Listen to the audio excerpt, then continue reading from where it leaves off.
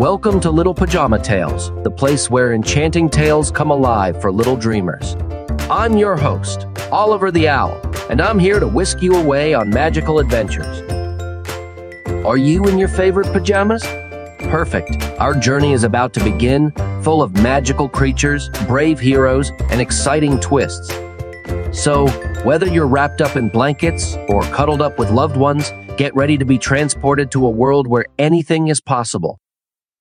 Bundle up warm, my little listeners, as tonight we take you on a journey through snowy landscapes, enchanted forests, and into the heart of a tale as old as time.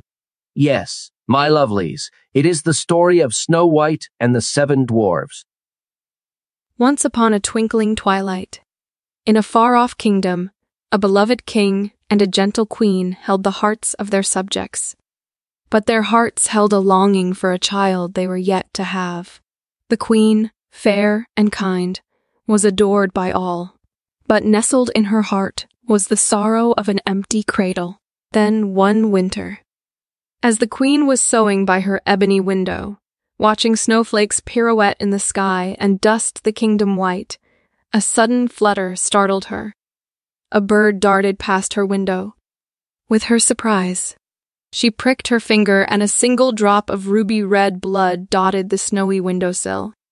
Pondering the contrast, the queen whispered to herself, "Oh, I wish for a child with skin as pristine as freshly fallen snow, lips as red as a ripe, juicy apple, and hair as black as the ebony of my window."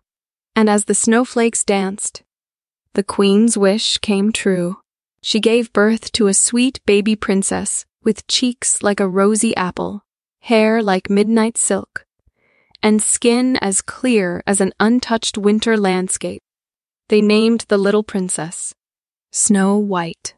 But alas, the joy was bittersweet as the gentle queen passed away after her birth, leaving the kingdom wrapped in gloom. As the seasons changed, the king married again. His new queen, dazzling yet cruel, secretly practiced dark magic. She possessed a magic mirror, her daily source of validation. "Mirror, mirror on the wall, who's the fairest of them all?" It echoed words of sweet flattery.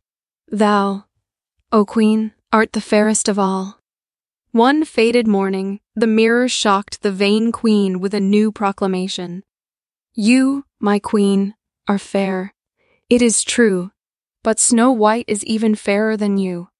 Enraged, the queen ordered her huntsmen to slaughter Snow White and bring back her heart as proof of the foul deed. But the huntsman, with a heart softer than the queen's vanity, couldn't bear to harm Snow White. So he let her escape into the wide, whispering forest and tricked the queen with the heart of a boar. Meanwhile, Snow White, frightened and alone, found solace in a tiny cottage. Everything inside was quaint, neat, and tidy. It was home to 7 dwarves who mined gold in the mountains. The dwarves found Snow White sleeping, and struck by her beauty, decided to take her in. They offered her shelter, if she'd cook, clean, and care for their home. In the castle, the queen believed she was the fairest again. Imagine her fury when she discovered Snow White was still alive. Determined, she disguised herself as an old peddler and approached Snow White with a poisonous apple. Charming Snow White into tasting it, she watched as the princess fell lifelessly onto the ground. At the dwarves' return, they were devastated to find Snow White seemingly lifeless. They put her in a glass coffin on a mountain, where she was found by a wandering prince.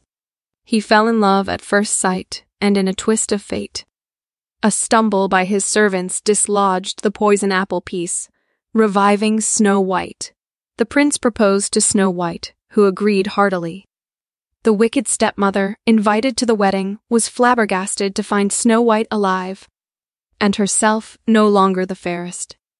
Banished from the kingdom, the queen's reign of vanity ended, while Snow White and her prince lived happily and fairly ever after. Well, what an adventure we've had tonight, my dear listeners. Isn't it an incredible feeling, following Snow White's journey and experiencing her bravery, her purity, and her kindness? You know, Snow White's real beauty didn't come from her rosy cheeks or snow-white skin, not even those ebony black hair. No, my dear ones. Her beauty was in her kindness to the dwarves, her purity of heart and soul, and her innocent love for all creatures great and small. Our tale tonight reminds us that true beauty is not only skin deep, it is woven from kindness, compassion, and a pure heart. Remember, you are most beautiful when you are being kind, being helpful, and when you love and respect those around you. And that, my dear listeners, is a kind of beauty no magic mirror can truly capture. As we bid farewell to our story tonight, remember that the adventure continues. Join us for more tales of wonder, more journeys into imagination, and more life lessons shared through stories. This is Oliver the Owl, reminding you that in the world of stories, you're never alone. Until we meet again, good night and sweet dreams from Little Pajama Tales.